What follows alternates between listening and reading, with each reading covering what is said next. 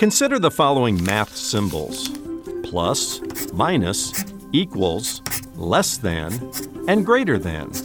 One of these is not like the other if you also think theologically.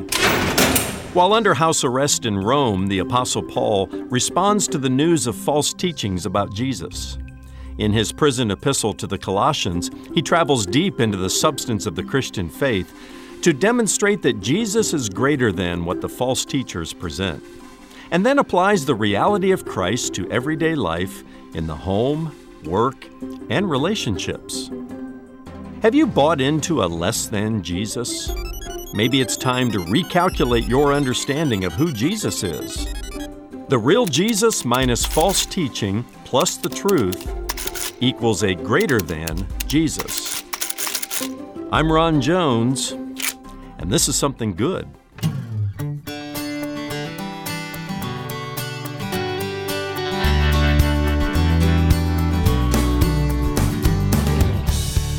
Hello and welcome to this Monday edition of Something Good with Dr. Ron Jones. My name is Brian. Thanks for stopping by. Well, some 2,000 years ago, false teaching had begun to creep its way into the church at Colossae. So the Apostle Paul wrote a letter to the Colossians to debunk those heretical ideas.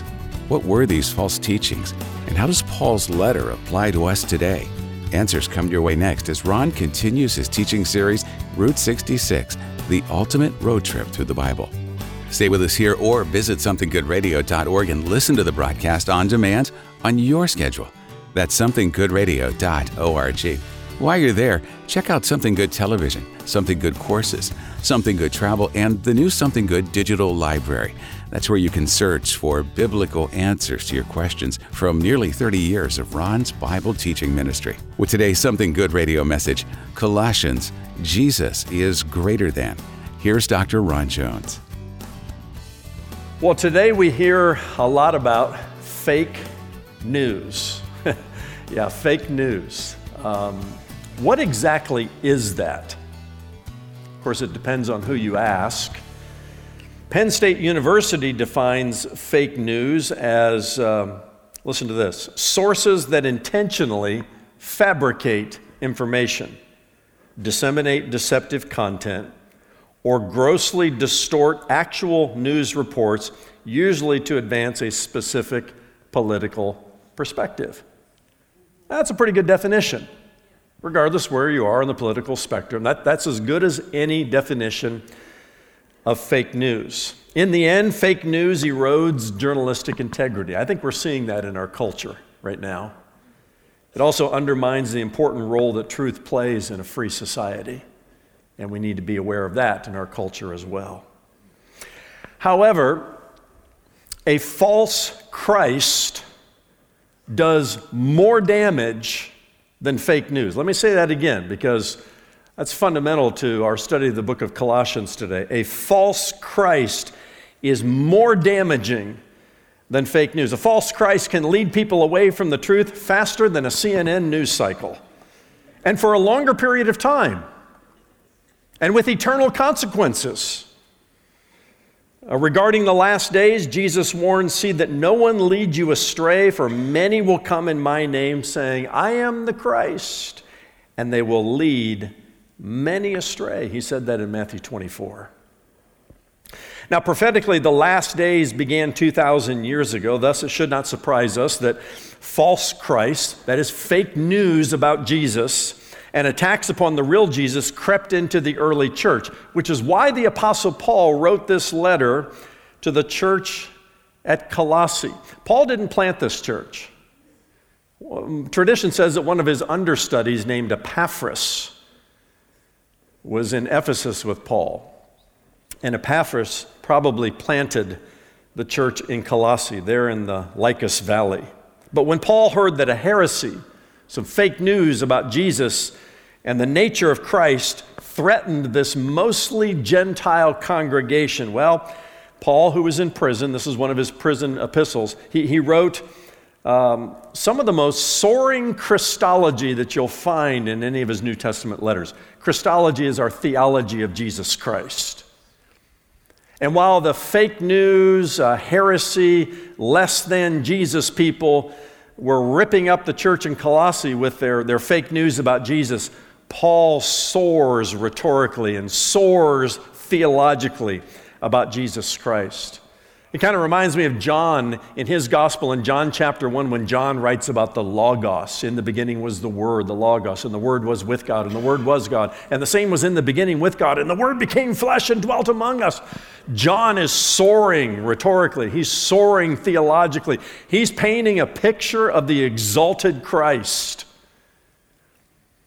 And the danger in Colossae and the danger for us today is that we end up with kind of a blurred vision of a less than Jesus because of some fake news that some liberal hack or heretic was spreading then or is spreading now about Jesus Christ. You answer that kind of fake news with a letter like Paul wrote to the Colossians. For example, Paul speaks in Colossians of Jesus Christ as the image of the invisible God. He calls him the creator, the sustainer of all things. He says this Jesus, who is the Christ, is the head of his body, the church, the fullness of God in bodily form, and the one who reconciles all things to himself in heaven and on earth. And I found that in just a few verses in chapter 1 where Paul's just getting warmed up. When William Barclay was studying the book of Colossians, he said, "It is not until the church is confronted with some dangerous heresy that she begins to realize the riches of orthodoxy." That's right. When you start to hear some fake news about Jesus that produces a less than Jesus, that's when you begin to appreciate the depth of the greater than Jesus and the orthodoxy of the Christian faith. And there is a threat in every generation to move away from that clear, Christological picture that we have of Jesus Christ coming from the pages of Scripture and especially from the book of Colossians. And so in Colossians, Paul travels deep into the substance of the Christian faith to demonstrate that Jesus is greater than what the false teachers were presenting. He does that in chapters 1 and 2, which is typical of Paul laying out his doctrine, his theology. He soars in chapters 1 and 2 to give us the clearest and most vivid picture of Jesus Christ, the greater than Jesus, not the less than Jesus. And then he applies the reality of Christ to everyday life, in the home, in the workplace, and in our relationships.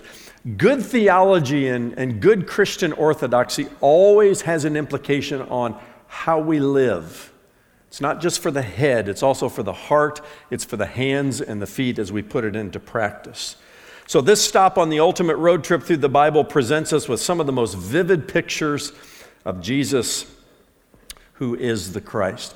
It's only 4 chapters long. Let's work our way through each chapter. I give each chapter a theme, and chapter 1's theme is just the ascendancy of Christ.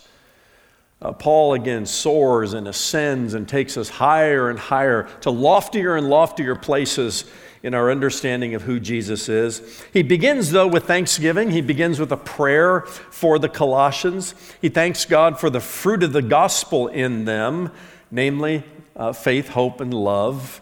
If somebody were to look into your life as a follower of Jesus Christ, would they find more faith, more hope, more love today than 6 months ago or maybe 6 years ago? Then Paul prays for them in a manner that models for us how Christians should pray for one another. Paul is the great intercessor, praying for those to whom he is writing. For example, in chapter 1 and verse 9, he says, "From the day we heard, we have not ceased to pray for you, asking that you may be filled with the knowledge of his will in all spiritual wisdom and understanding, so as to walk in a manner worthy of the Lord, fully pleasing to him, bearing fruit in every good work and increasing in the knowledge of God." When was the last time you prayed for somebody like that? Or when was the last time somebody prayed for you like that? You say, "Oh, Pastor, I can't, find words like that." Use Paul's words. Every time you pray the word of God, you're praying in the will of God. So let Paul's words become your words on behalf of somebody else. Paul also reminds the Colossians that God delivered them from the domain of darkness and he placed them into the kingdom of his beloved Son. This is just verse 13, and you're beginning to sense how Paul begins to soar in his rhetoric and soar in his theology. Then we come to Colossians chapter 1, verses 15 to 23, and it contains some of the loftiest language about Jesus Christ found anywhere in the Bible. We read some of it earlier in the worship service, and boy, it's just layered and layered upon images and thoughts and challenging ideas about who this Jesus really is. Paul puts to rest in this section any notion that Jesus was less than who he claimed to be. Counteracting this less than heresy that was ripping through the Colossian church, we get the notion that Jesus is supreme. He is greater than anything we can imagine him to be. He is greater than what people often say of him today. Oh, he was a good teacher. He was a great moral leader. Hogwash. That's less than Jesus. That's Jesus on the lower shelf. It doesn't even come close to the soaring way that Paul speaks of Jesus as the image of the invisible God and so forth. He's certainly greater than what the false teachers in Colossae said he was, the fake news that they were spreading about him.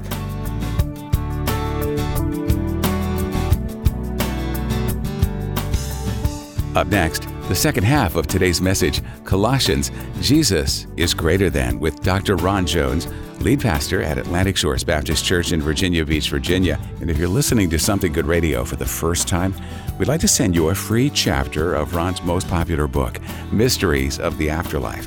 It's our way of saying thanks for being part of our radio listening family. Stop by our new and improved website, that's somethinggoodradio.org, and click the I'm New icon that's right at the top of the homepage. Again, that's somethinggoodradio.org. Oh, and while you're there, share your prayer requests with us by using the Explore feature right at the top of the homepage. That's where you'll find the How Can We Pray For You option. Our ministry team will be happy to join you in prayer, so contact us anytime. There are people in the world who don't like the truth about Jesus, so they make up a new one. That's what the Gnostics were doing in the days of the Apostle Paul, and that's what many are still doing today. Here's Ron with the rest of today's Something Good Radio message, Colossians, Jesus is Greater Than. 2,000 years ago, the Gnostics taught that Jesus, well, he was a derivation of God, but not actually God himself. They compared him to the rays of the sun. In that way, Gnostic Jesus emanated from the supreme God, but just as a ray of sunshine was not the sun itself, so Gnostic Jesus was not actually God. Boy, that's a clever way of repackaging Jesus, the Gnostic Jesus of 2,000 years ago. And some believe that Gnosticism was what was creeping into the church in Colossae. Well, the Gnostic Jesus has a lot in common with today's New Age Christ. You ever heard New Age philosophy? New Age Jesus is nothing more than a guru who achieved a higher spirituality than the rest of us. And New Age philosophy borrows the language of Orthodox Christianity and preys upon those who are just kind of vaguely affiliated with it. They've heard this before, but they subtly redefine it in ways that people who are not all that acquainted with it don't understand. And they end up with a large pile of philosophical gobbledygook. And Paul crushes this less than nonsense about Jesus put forth by the Gnostics 2,000 years ago, and I would say, put forth by today's Gnostics in the New Age camp. And once Paul establishes who Jesus is, then he pivots to who believers are in Christ. Remember that phrase, in Christ, is good Pauline language throughout all his New Testament epistles. It's important for us to understand who we are in Christ. Get a picture of who Christ is, who he really is, not the less than Jesus, but the greater than Jesus. And then understand who you are in Christ. Paul begins by helping us understand in verse 21 who we were apart from Christ. He says you were alienated and hostile in mind, doing evil deeds. And then he pivots and says, however, we are now in Christ. And he uses words like reconciled, holy and blameless, and above reproach. Oh, child of God, understand who you are in Christ. And the clearer picture you have of this Jesus, coming from the pages of Holy Scripture, the more amazed you will be as to who you are in Christ. Paul sets this up in chapter 1 and then comes to this discussion of what he calls the mystery of Christ in you, beginning in verse 24, which he applies to the way we suffer and the way we serve. It has implications on that. But this divine mystery, he says, is about several things. The permanent indwelling of the Holy Spirit, the fulfillment of God's promise to restore all things. It also includes our future resurrection, our eternal inheritance in Christ, and the wisdom of Christ. I mean, can you understand just how high and lofty Paul is soaring, helping us understand who Christ is, who we are in Christ, and what is the mystery of Christ in you. Don't ever let the New Agers redefine that. Call it something other than what it really is. Know the Scriptures well, and know the terminology well, and be able to define it biblically. Paul says Christ is the one we proclaim.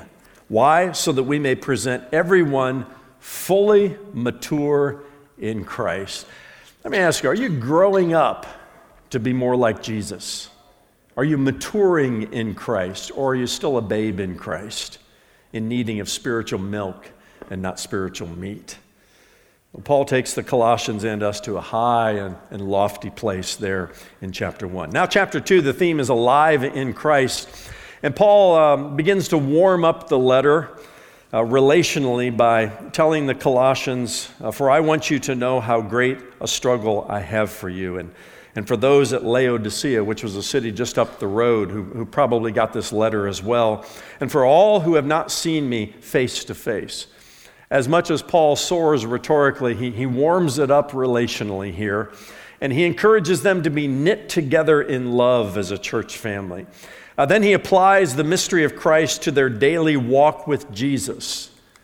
And he says these words, therefore, as you have received Christ Jesus the Lord, so walk in him, rooted and built up in him, and established in the faith just as you were taught, abounding in thanksgiving. And after these warm greetings and some encouragement in their walk with Jesus, Paul returns to his concern about what threatens the church. And he says in chapter 2 and verse 8, see to it that no one takes you captive by philosophy and empty deceit according to human tradition, according to the elemental spirits of the world, and not according to Christ. That phrase, take you captive, it's the idea of kidnapping your thoughts. Did you know that somebody wants to kidnap your thoughts? If they can get your thoughts and get you thinking differently about the Christ who is revealed in Scriptures, then they can lead you astray with their fake news.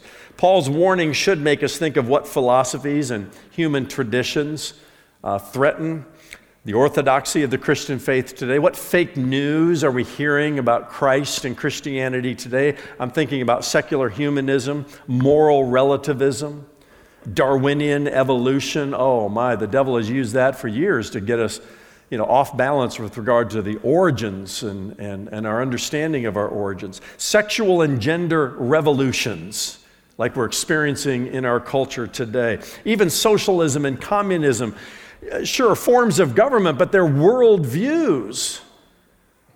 Socialism, government becomes the God. And communism, they just remove God altogether. It's an atheistic worldview and form of government. All of these are philosophies and worldviews and human traditions. Paul says, don't let anybody take you captive by these things. Know your Bible. Know the Christ of the Bible. Know it well, and you won't be kidnapped in your thoughts and in your worldviews. The deep roots of our faith protect us against the kidnapping of our thoughts.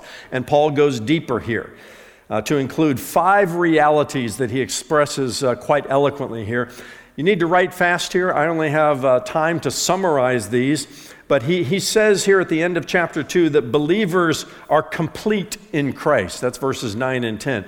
We're sanctified in Christ, verse 11. We are alive in Christ, not dead anymore in our trespasses and sins, which he said to the Ephesians, but alive in Christ. You've been raised in Christ. That's verses 12 and 13. Verses 13 and 14, acquitted in Christ. It's like a legal transaction has taken place, and your sins no longer condemn you, but you're acquitted in Christ. And then in verse 15, we're victorious in Christ. And then picking it up in verse 16 through 23, Paul argues that the real substance of our faith grows in community. A community that offers real conversations about real faith. He also suggests that the real substance of our faith is not found in rituals and rules, but in a real relationship with Jesus Christ, which is something that legalism and mysticism and asceticism, that's a lot of isms there, but he touches upon those.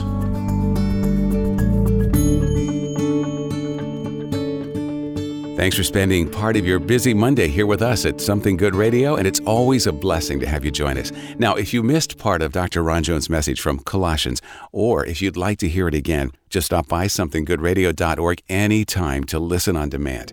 That's somethinggoodradio.org.